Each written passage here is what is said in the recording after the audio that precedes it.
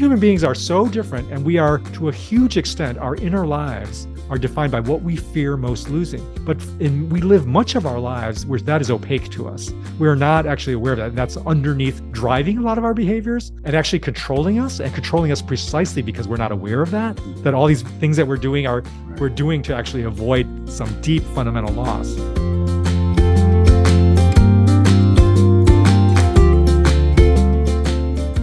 Welcome to the Intersections podcast, where we take you to the crossroads of ideas. I'm Seth Shapiro, and on each episode we explore the knowledge and beliefs that lead to human flourishing through the lives and stories of influential voices.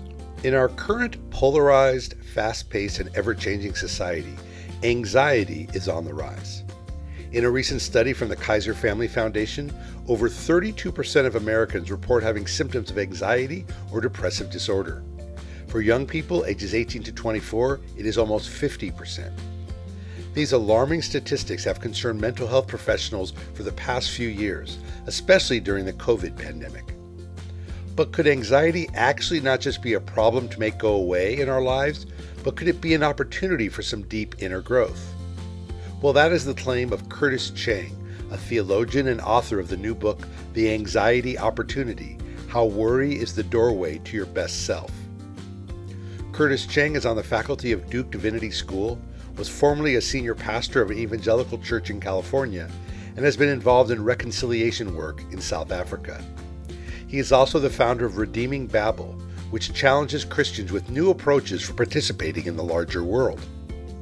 Curtis Chang, welcome to Intersections. Oh, thank you for having me. It's great to be here.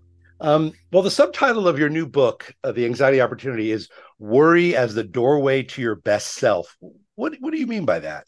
Well, we're typically used to thinking about anxiety as a problem, as the part of us that we really dislike, hate, wish we could make go away.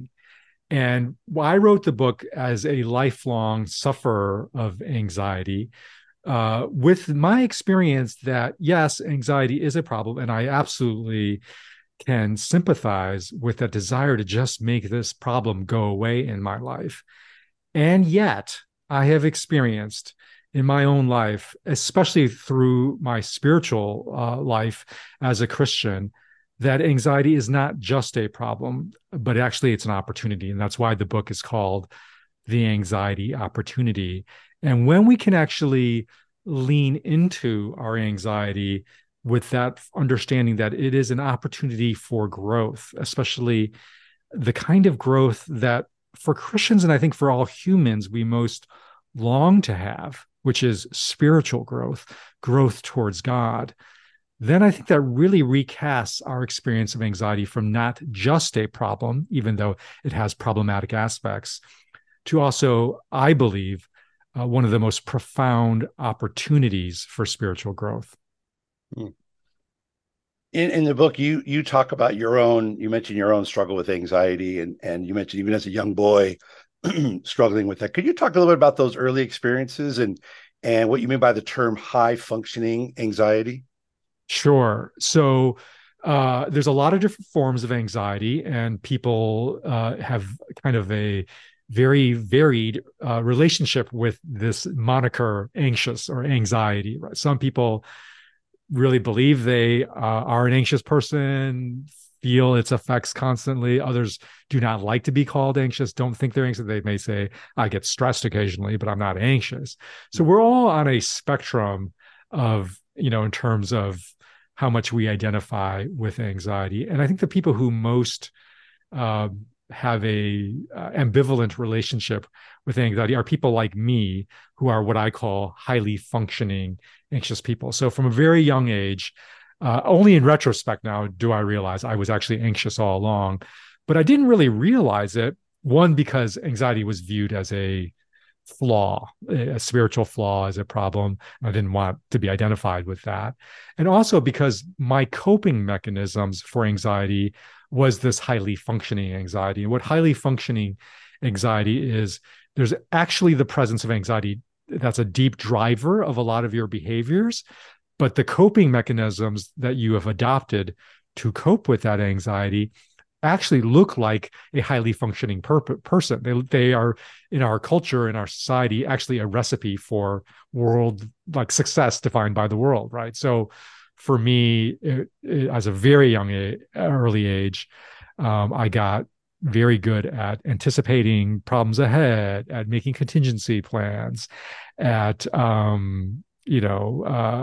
outthinking, trying to operating as if I could outthink problems in the world. So, I see. And what kind of spiritual beliefs were going on with you at the time growing up, and over time as you became an adult, did your beliefs change or alter, and how did that mix with your anxiety? well, I grew up as a Christian. I did not grow up in a Christian home. I was the first person in my family to become a Christian. I come from an immigrant family. I'm an immigrant myself. Came over from Taiwan when I was age 3. So didn't have any Christian background. Became a Christian through, I think when I was like 9 years old or 8 years old, through a local church. And I think that combined with the fact that I was a highly functioning uh, kid, highly functioning, anxious kid already, produced, I think, a very um, kind of distinctive anxiety profile, which I think is especially very present in some spiritual circles, especially Christian circles, because there's a strand of Christianity, if you want to call it conservative or theologically orthodox or evangelical, not politically evangelical, but theologically, that has a tendency to think of anxiety just as a problem. And in fact, not just a psychological problem, but as a spiritual problem, as a sign of lack of faith, as a sign that you need to be praying more. And it's something that you need to push away. So this would be what you would call one way in which we treat anxiety just as a problem, which is we want to pray anxiety away. And so I think that was because I grew up in that spiritual stream of Christianity. I especially then did not want to acknowledge myself as an anxious person because it was viewed as a sin, as a flaw. And then eventually, when I went into ministry, I became a pastor and was still sort of in a stream of Christianity that at least had that pray anxiety away mentality to it. I especially kept that anxiety kind of hidden and just thought, no, no, no, it's just stress, or it's, again, it did not want to acknowledge its presence in my life. Yeah. I see. Is there a particular reason that you wrote this book at this moment, with the things going on in our societies? It's something that kind of moved you, even though it's been part of your life for many years. Is there a reason you said, now is the time to write this book? Well, because we are in the middle of a global epidemic, and certainly national, severe epidemic of anxiety. Anxiety rates are all the way through the roof. I don't know a single family in my network that does not have, for instance, a teen or a child that is suffering from anxiety. All the statistics show this.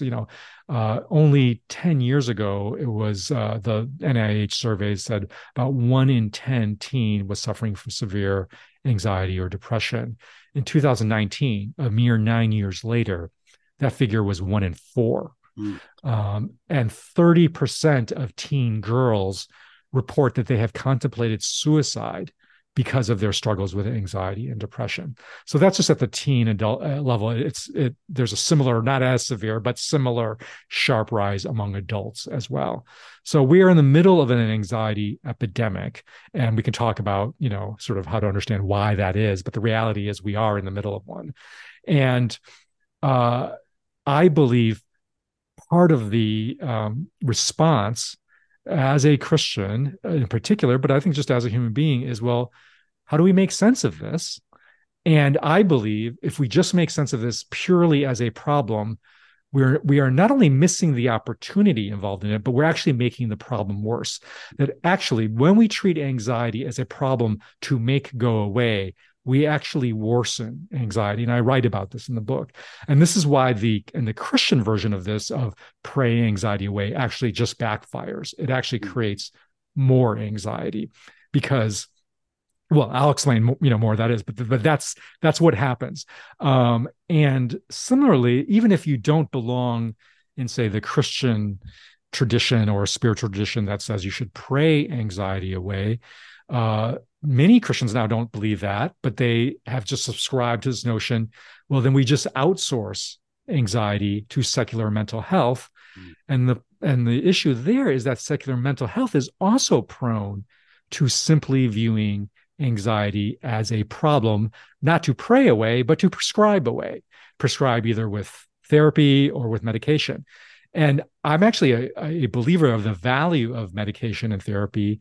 I've benefited from myself. So I'm not saying those things are wrong, but when we practice with the prescribe anxiety away solely with the view that anxiety is a problem that we are supposed to make go away, we also can actually make anxiety worse. And even secular mental health professionals are starting to recognize that the secular mental health industry has overly pathologized anxiety, and that we've turned something that is actually normal, that's part of the human experience, and we've made it a problem that we have to make go away. And because it is a normal, natural, unavoidable part of the human experience, anxiety is.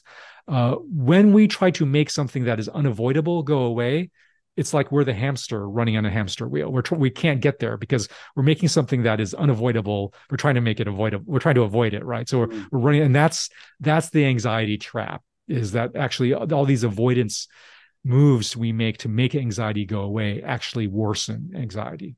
In what way? I mean, when we try to avoid those feelings of being, no one wants those feelings of being anxious. Yeah. What ways have you seen, or whether in your life or what you've seen in others, does that make things worse? Well, I'll give you the example that's most prevalent in my life, which is rumination. So rumination is when we are caught turning a thought over and over and over again, such that we are stuck to it, right? And listeners may have had that experience. Think about a time when you had a worry and you just couldn't get it off of your mind, and you're just turning it over and over and over and over and over, and it has you in its grips, and your mind is like the hamster on the hamster wheel. Well, what's going on there? In reality, for me, as I've come to reflect and also read the research on rumination, it's actually an avoidance mechanism. It seems like we're actually engaging the issue, but really, let's break down what's happening in rumination. What's happening in rumination is that we are turning a situation over and over, thinking that with one more turn, with one more thought, with one more different way of looking at it, then we will discover the thing that makes that underlying loss, which is what's driving anxiety, that underlying fear, go away. But it never comes. We can't, because actually, again, we can talk more about it, but anxiety is unavoidable because loss is unavoidable. And that's what anxiety is. It's the fear of some future loss. But because life is actually unavoidably filled with loss, if we are trying to avoid anxiety, we're trying to avoid loss, which means we're trying to avoid the unavoidable. So in that rumination, we're turning over a situation thinking, if I think about it this way, or if I approach it this way, then I can for sure avoid that feared loss, whether it's the loss of status, the loss of somebody's well-regard of us, or finances, or whatever. And because that we can't ever get there, that's why we're stuck thinking over and over again. We're actually trying to avoid the unavoidable. Mm-hmm. You're listening to Intersections, and we have with us Curtis Chang, who's the author of the book, The Anxiety Opportunity. So you're talking about this sort of fear of loss that kind of fuels anxiety, and yet you, as a Christian, there's kind of spiritual language that can make it difficult sometimes to face that. Do you feel like, can it be where anxiety can undermine the message of Christianity, where someone's struggling with anxiety, but yet at the same time they have this kind of spiritual ideas and religious views that seem to kind of go, how do those kind of work together or not? Yeah, the way I would put it is a incorrect and really unbiblical understanding of anxiety can undermine one's faith. Because let's back up for a moment. Again, what is anxiety? Anxiety is the fear of loss, the fear of some future loss. That's the essence, psychologically and spiritually, of anxiety. So then really the question becomes, what is your view about loss? What do you think is really the spiritual perspective on loss. Mm. So because if we say we must avoid anxiety, we must make anxiety go away, what you are really deep down saying is, I must make the possibility of loss go away. That's what you're saying. When you say, I must make anxiety go away, you're saying, I must make any possibility of loss go away, because that's what anxiety is. It is the future possibility of loss, right? Mm. So then it really presses the question of, hey, what do you think this whole Christianity thing is? What do you think God has really promised you in Jesus as revealed in the scripture?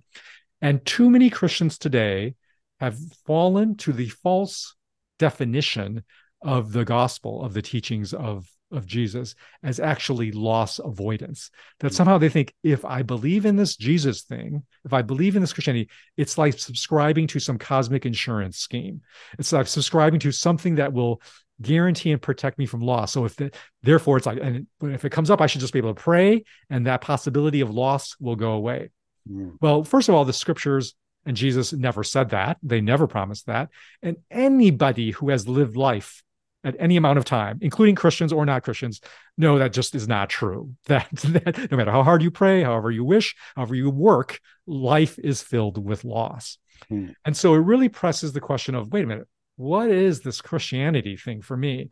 And this is why anxiety is, I believe, such a profound opportunity for spiritual growth, because it presses in on this question, what do you really believe is true about loss?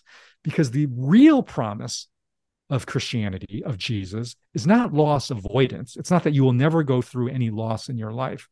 It's loss restoration. It's what is we call resurrection. It's that everything you lose that you value and is good, including your life, will be raised again by Jesus. That is the promise of the gospel, the resurrection.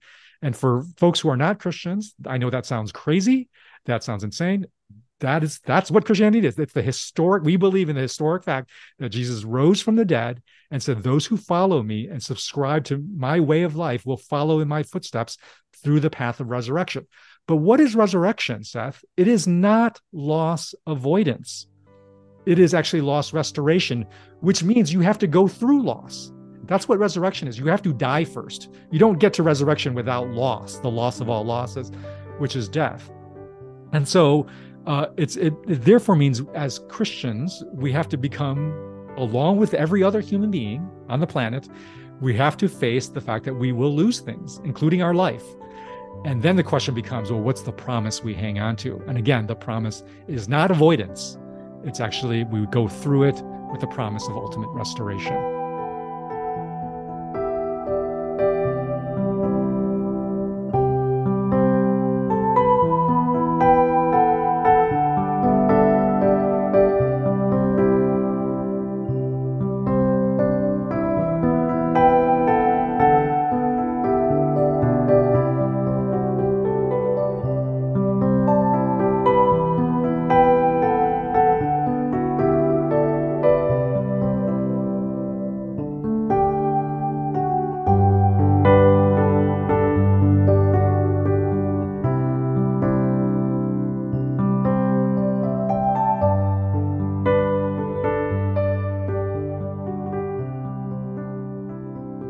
So loss is part of, in your understanding, Christian belief. There's a sense of we're all losing things, losing our life. Eventually, we'll all die. But in Christianity, there's a hope that transcends the ends of the loss of those things. Do you feel like that's different than other spiritual beliefs that you've encountered in your years? You mentioned you've been a pastor, and have you encountered other belief systems that really are markedly different from that approach? Well, I answer that question from the context of the first century, of Jesus' own context, when he was teaching about what he was going to do, which is, die, lose everything, and yet in the hope of the resurrection. So really, there's really three main schools of thought in the first century that actually have analogs to today. So the first school of thought would be Epicureanism, which is this idea that there's no afterlife, there's no restoration life. Oh, this life is all we have. So you're going to lose everything. Face it. And what you should do is smell the roses while you can. Enjoy life as much as you can right now. And so, again, that is prevalent in a strong stream of how people think we ought to live our lives today is, well, suck the marrow out of life, do what you want, enjoy, because life is short, right? And you'll eventually lose it. The second school of thought in the Greco-Roman world would have been Stoicism. Stoicism also taught that there's no afterlife, there's no restoration of loss, you lose everything, but just do the right thing. So live a moral life, right? So and live by your values, whatever that is. And again, we see modern equivalents of that, like be kind, be loving, live true to your values, and so forth. Make the most out of the life you have now. But there's no promise of any restoration of what you'll lose, right? Mm. And then the third would be Platonism. And Platonism teaches you that actually there's some sort of hazy afterlife, but it's we are disembodied, right? So we exist solely as spiritual beings, and therefore the things we lose are just bodily things. So they're not really real. That's not the real. It's just an illusion. Our bodily life and our bodily life. The real life, which is to come, is this life as a disembodied souls. That's really Platonism. That your loss is not real, because your bodies aren't real. And that I think has some equivalent to some New Age spiritualism that actually teaches again that we'll be reincarnated as spirits. Our bodies are just an illusion, and so forth. So Christianity stands out as it did in the first century, and it stands out today as actually none of those three options, because it says, no, you will, against Platonism, it says you will lose things, and these losses are real because your body is real, and when you lose bodily things, you're losing a real thing. But against Epicureanism and Stoicism, it says there is restoration, there is a life to come that we can live towards in faith, hope, and love. Interesting. You're listening to Intersections, and we're talking with Curtis Chang, author of the book The Anxiety Opportunity. So you attended Harvard University, known as having some of the sharpest minds in the country, even in the world. And you came into college with this religious faith that you have, this spiritual belief that you have. Did attending this university challenge you intellectually, with what you believed and why in kind of the circles there at Harvard? Oh, sure. I mean, there was a lot of skepticism, a lot of just a presumed kind of a presumption among professors, among other students, that how could you possibly believe these things? But I think ultimately being in that environment and having to wrestle then with doubt, with questions, with skepticism was really good for me, because it really forced me to clarify, wait, what is it that I really believe? Why do I really believe in it? And I think it's one reason why I anchor my take on anxiety through the lens of the resurrection, because that historic fact, I believe it is a fact. It is of course, as with all historic facts, it can be disputed, it can be debated, but I think it's rooted in a historical claim anyways, that this really happened, that Jesus really died and rose from the dead, and therefore what he said has to be taken seriously in that light. It sort of drove me back to those foundational anchors. Interesting. A lot of people, they get to college, it sort of rattles their faith a little bit in those circles. Sure. You in your book, The Anxiety Opportunity, you use this term. You describe anxiety as sometimes referred to as Americanitis, as people started to refer to that. Could you talk a little bit about that term and how that relates to anxiety? Well, again, because anxiety is the fear of a possibility of loss, fear of future loss. One of the distinctive traits about American culture is we hate to lose. We hate to lose in competitions, and we hate to lose things in life, and we hate to contemplate the reality that we, all of us, are going to be losers in the ultimate sense. We will all lose our life. We will all die.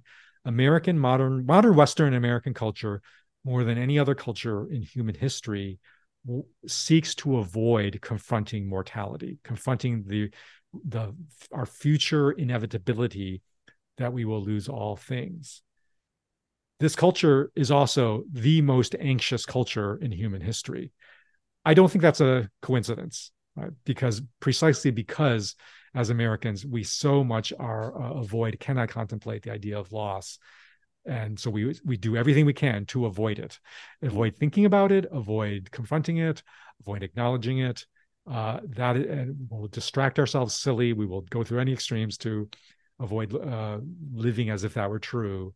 It inevitably takes us into highly anxious avoidance behaviors. I see.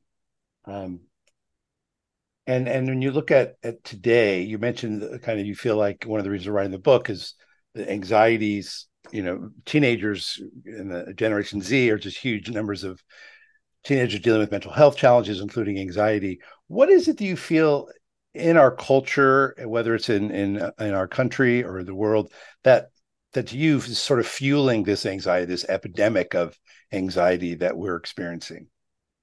Yeah, when I answer that question, I liken it to like we're experiencing this flood of anxiety, like a tsunami of anxiety. And when we ask what is driving it, what's causing it, I think there's two different ways you can answer that question. And you can use the analogy of what caused Hurricane Katrina.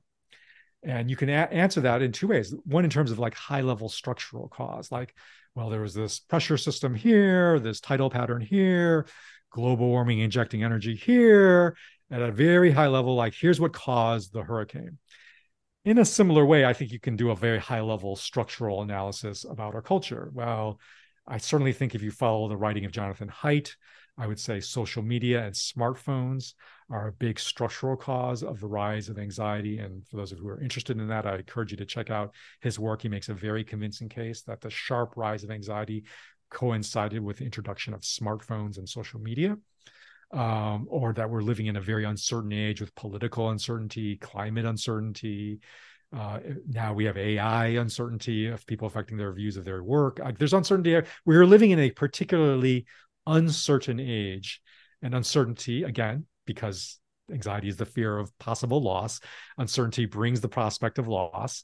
And so at a high level, climate change level, we have more forces try to driving the currents of anxiety. There's another way to answer the question, though, about what's caused, sort of this catastrophe, which is when, again, go back to the Katrina analogy. If you live in New Orleans, actually hurricanes are a natural part of life down there. It's part of what it means to live in New Orleans is to have hurricanes.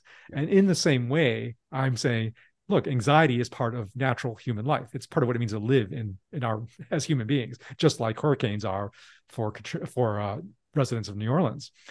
Another way then to ask the question, what happened with Katrina, is why did the structures that we set up to hold a natural occurrence, why did they break? In other words, why did the levees collapse, right?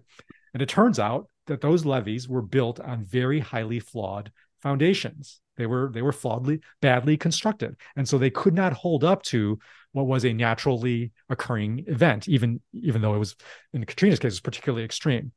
That's what I'm saying is what's going on for us today. Yes, there are high-level causes for that, such that the winds of anxiety are higher, the currents are stronger. But what's really being revealed is our levees are broken. The traditional ways we have constructed our response to anxiety are built on flawed foundations. And that's especially true for Christians, because we've built so much of our spiritual levees, on this foundation that anxiety is just a problem that we're supposed to pray away. But that even for secular folks, non-Christians, the levee of we just prescribe anxiety away and try to make it go away, that is also a flawed levee. That is also a flawed construction. And that we need to rebuild our response to anxiety on the understanding that anxiety is not just a problem, but it is an opportunity, right? Because when you construct something at the foundational level as a problem, as Americans, we naturally think, well, if something's a problem, what do we want? We want a solution, Right. right? And as Americans, what do we think is a satisfactory solution? What must it do to the problem for it to be an effective solution? Well, it must eliminate it, right? And that's when we start getting into this, we make anxiety go away. We're out for this quixotic, false quest to make anxiety, to eliminate anxiety, to make it go away. Mm. Versus if you start with the foundational construction that anxiety is fundamentally an opportunity, well, then if something's an opportunity, you ask, well, what's the doorway? Like it's a door that I want to open. I want to actually like go walk through that opportunity. It's like Price is Right, you know, like I want to take advantage of that. And then once we think of it as doorway, then we realize, oh, this is a opportunity for us to go through. We walk through it. And that is when we discover both anxiety as an opportunity for growth, when we're willing to go through it, not avoid it, but to go through it. And I believe then as a Christian, in that doorway is when we meet Jesus in a deeper way, because Jesus is right in the midst of anxiety. He dwells, he himself knows anxiety. This is the one thing that I write about in my book that many Christians and non-Christians don't realize, is that the Gospels depict Jesus as having experienced profound anxiety. So it's part, Jesus affirms that this is part of the human experience that he himself embraced, and he's there. He knows anxiety. And so we can expect, if we want to get to know Jesus, we can meet him in our anxious experiences.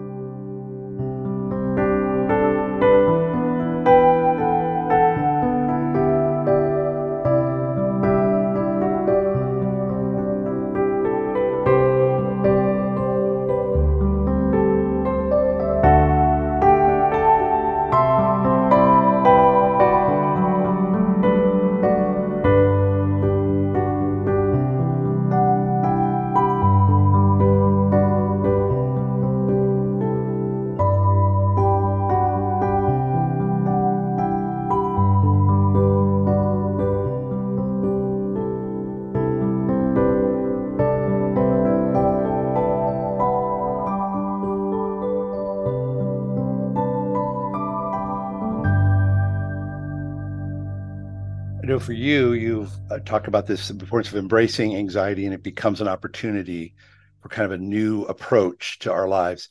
What does that look like in your life? As you've embraced it, you went through a process of first trying to get rid of anxiety and then beginning to embrace it. What kind of new opportunities has that led to in your life?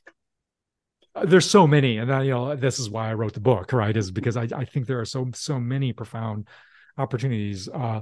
One of them is that when we can really invest, if we think of our anxiety not just something to make go away, but something that we go through, well, then we like dig more into it. We become curious about our anxieties because we want to go through it. We're not just trying to push it away.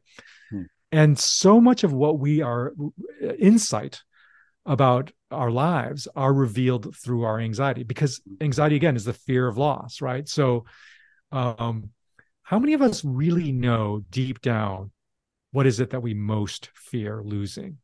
It's actually a pretty deep question, right? Because people answer that question very differently. Like, I fear most the loss of success, but that's not true for everybody. My wife most fears the loss that she's done something right. I have another friend who most fears the loss of autonomy, like the loss of his own. I have another friend who most fears the loss of belonging, right? We human beings are so different, and we are, to a huge extent, our inner lives are defined by what we fear most losing. But we live much of our lives where that is opaque to us. We're not actually aware of that. And that's underneath driving a lot of our behaviors and actually controlling us precisely because we're not aware of that all these things that we're doing we're doing to actually avoid some deep fundamental loss. Excuse me. So for me, viewing anxiety as an opportunity for spiritual growth has sort of drawn me into curiosity about my own anxiety, because it is going to tell me what it is that I fear losing. And if then I can really face that and be willing to endure that loss, not run away from it, either consciously or in many cases, like I said, unconsciously, there is tremendous freedom that comes from that, tremendous energy, tremendous creativity that comes from that. Because rather than expending all this energy trying to run away from something that is unavoidable, I'm instead willing to go through it. And what I have found spiritually is that actually unlocks just a tremendous amount of freedom and energy, because I'm not running away. I'm actually going through my life. Hmm. So it sounds like you're saying anxiety gives us the chance to be honest with ourselves in a way that sometimes we're often not.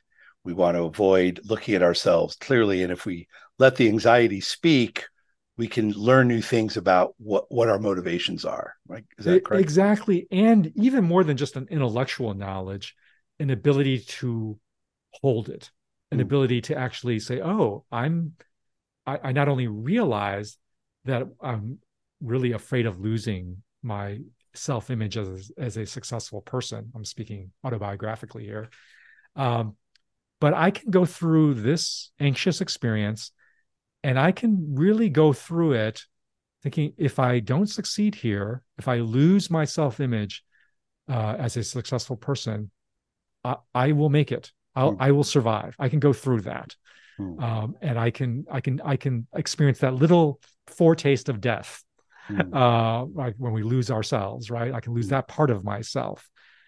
And if you can live life that way, of saying, you know what, the thing I most fear of losing, I can actually lose that. So much opportunities in life open up before you, because we spend so much of our lives, even unbeknownst to ourselves, again, running away from things in life because we sense in that thing in life, in that opportunity, in that relationship, in that job, in that endeavor, in that new hobby that I may want to take up, whatever, is actually, I'm actually anxious about it because I'm fearful of losing the thing I most fear losing. And so if we can actually say, no, I'm going to go through that, I'm going to avoid that, so much of life opens up before us. Hmm. And that's where it seems like your faith really gets put into action because you Mm-hmm. believe in the resurrection. There's a restoration Yeah, promise. I can, if I, as it's going to feel like death when I lose that sense of success, but you know what, I'm going to die anyways. I am destined for death. But as a Christian, I can go through that death, both the little foretaste of death, like the loss of self-image or like that, and actual death, because I believe death does not have the final word. Jesus has the final word, and in Jesus, he says, "I am the life and the resurrection." And so that's what I hold on to. I hold on to that promise, and because I can hold on to that, I can go and uh, go through all sorts of things in my life that in the past I would have been really afraid to. You're listening to Intersections here. We're talking with Curtis Chang, and he's the author of the book, The Anxiety Opportunity. Um, I mean, it's sort of maybe related to what you've been talking about, but you started an organization called Redeeming Babel. And it seems like that organization kind of helps or kind of deals with how people apply spiritual beliefs, both personally and publicly in the public domain. Could you explain Redeeming Babel and what your work is with that, Yeah, and how you address the application of belief in Redeeming Babel? sure. So Redeeming Babel, its mission is to try to help, in particular, Christians make sense of the world out there. Right? And I started this because my own life is defined by both. My first career was really as a pastor, as a minister for Christians. My second career was really starting my own consulting firm here in the Bay Area, serving secular nonprofits and government agencies. So out there in the world. So I've lived in both the Christian world and the secular world out there, and I feel like a particular sense of calling to help Christians live more healthily, spiritually, um, uh, truthfully in their engagement with the world out there. So we produce content that helps Christians do that, and we have three really um, big content streams that are deal with the interior human life, deal with our communal life, and deal with our broad, what you might call our social political life. And so in our interior life, I'm trying to help Christians make sense of anxiety in the world. That's why I wrote the book. In our communal life, I'm trying to help Christians make sense of their organizational lives. And in the broad social sense, I'm trying to help make sense of their political lives these days. And that especially is a big project we're undertaking with David that I'm doing with my friend David French and Russell Moore. We're doing a project called The After Party, which is trying to address the toxic political polarization that is certainly affecting American Christians, especially evangelicals, but also, the broader world, and trying to show Christians that Jesus has a very different way than the politicization of the partisanship of our faith that's happened. So that's Redeeming Babel, and the name Redeeming Babel comes from Babel is the biblical story of when human beings are in a state of division, confusion, misunderstanding, and inability to make sense of the world. And that, I think, characterizes our current state of affairs in the world right now. Mm. And I believe, though, that because, again, I believe in the resurrection, that this can be redeemed. It can be addressed and restored in Jesus. And so Redeeming Babel is just that. We're trying to redeem this particular cultural moment where there is so much division, misunderstanding, and confusion. Have you gotten much pushback in Redeeming Babel from whether Christian circles or not Christian circles about the vision of what you're trying to do with Redeeming Babel? Is there much resistance or more curiosity, or what has that response been? There's both, but we certainly, I would say, especially from the extremes on both sides, we get a lot of pushback. Probably a little less so on the left, though I think some folks who are especially very left would view anything related to Christianity as oppressive, as patriarchal, et cetera, et cetera. And so, we get some of that.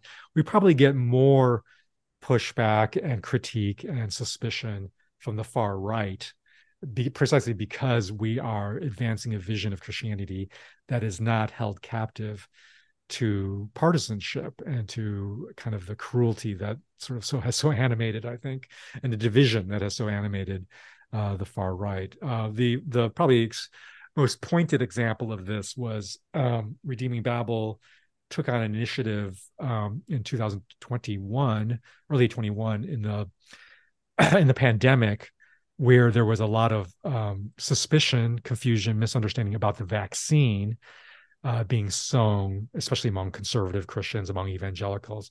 And we led the national campaign called Christians in the Vaccine that was producing content and video to address the Christian-based suspicion of the vaccine by using Christian understandings and arguments. And I got a lot of attacks based on that. People accusing me I have blood on my hands because I advanced the vaccine, because they view the vaccine as a destructive force. So yeah, I'm no stranger, I suppose. Other people have had it worse, but I've had some share of the toxic hostility that affects our cultural landscape today. Well, it's interesting because you were yourself a pastor of a megachurch, if I could call it that, evangelical megachurch. I don't know about megachurch is giving us a little too much credit. Okay, well, evangelical, more conservative, evangelical, conservative theologically, evangelical church, and what? And so you kind of know that culture really well. Any sense of why so much a part of the evangelical church has become politicized the last 5-7 years? Oh, well, Seth, that is a whole other podcast topic. So for those people who are interested in that question, I really encourage you, if you really want to, interested, follow my podcast called Good Faith Podcast. That's a very, sort of recurrent topic of discussion. One of the things I love about the Good Faith Podcast that I do is how many non-Christians listen to it. I mean, we got lots of folks who are not Christians, but they're curious, interested in like what is going on in the Christian world, both in its dysfunctions, but also with some at least interest, like, do they have anything helpful to say and offer? And so if you find, and listeners out there find yourself in that description, come check us out at the Good Faith Podcast. Yeah. Any bullet points just for people who might not be listening to Good Faith, and I would highly recommend that podcast as well. For people outside the Christian community, why, maybe just a couple reasons, you don't have to necessarily go in depth, why so many people of faith have been captivated by the political division, just some kind of brief Yeah. So the way I would observations. answer this would be it's a one rabbi once answered the question about Jews. He said, "Look, we Jews are just like everybody else, just more so." In other words, we're humans. We as Jewish people, as Jews, we are like, So if you talk about a human passion, a human virtue, or a human vice, we're that, just more so. And I think Christians, as descendants of Jews, spiritual descendants, we are kind of like that because we have religion in us. We have a belief in God, which is a powerful force. It's like a force multiplier. It multiplies what is truly human, both for ill and for good. Some of the kindest, most sacrificial people I know are Christians. Some of the worst things that have been done, that I've seen, have been done in the name of Christians. Right? It's both, because we are just like everybody else, just more so. And so, why has the world fallen into toxic political polarization? Again, a ton of reasons for that. Sure. But we're more so. Yes, I see. Yeah, interesting way to frame it. Yeah. Yeah. And so you were a pastor, and then you mentioned you went through your own anxiety struggle and ended up leaving, becoming a pastor, and then you started an organization that works with government. What's that work like? Nonprofits and government agencies. Nonprofit. So we're a Okay. strategy consulting firm and do a lot of leadership development, strategic planning, marketing, fundraising. The firm is called CWR, Consulting Within Reach. I see. I got it. And what sort of work have you done with governments and nonprofits? You name an issue, we've worked on it: homelessness, in the environment, after school programs, criminal justice, probably pretty much any social issue. We've probably worked with some agency that has tackled on that over the last 15 years. I see. Okay. Okay. Well, any final words that you have for listeners maybe listening who are dealing with anxiety? Well, if you have any interest in what a spiritual take on anxiety is, especially a Christian spiritual take, even if you're not sure you believe any of it, but if you're interested in kind of, well, what could possibly change in my experience of anxiety if I just at least was open to a spiritual perspective on anxiety, I encourage you to check out the book, The Anxiety Opportunity, available on Amazon and everywhere. And then if you're interested in how the Christian faith might be playing out again in the broader world, I encourage you to listen to the Good Faith podcast. Great. Well, Curtis, thank you so much for being with us on Intersections. You're welcome. It's been a pleasure to be here.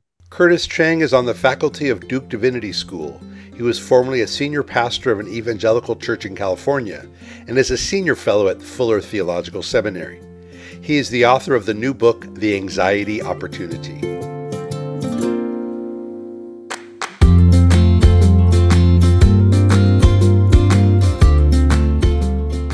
Thank you for listening to this episode of Intersections. Intersections is produced in association with KSQD 90.7 FM. To subscribe to the podcast, click follow in your Apple, Google, or Spotify podcast app, and make sure to leave a review. All archived podcasts and information about our guests can be found on our website, intersectionspodcast.org. On our website, you can sign up for our free At the Intersections newsletter and listen to Faith Matters conversations featuring panels of spiritual leaders discussing how their faith traditions speak to a variety of topics. You can contact Intersections by emailing info@intersectionspodcast.org. I'm Seth Shapiro, and join us on our next episode where we will continue exploring the crossroads of ideas on intersections.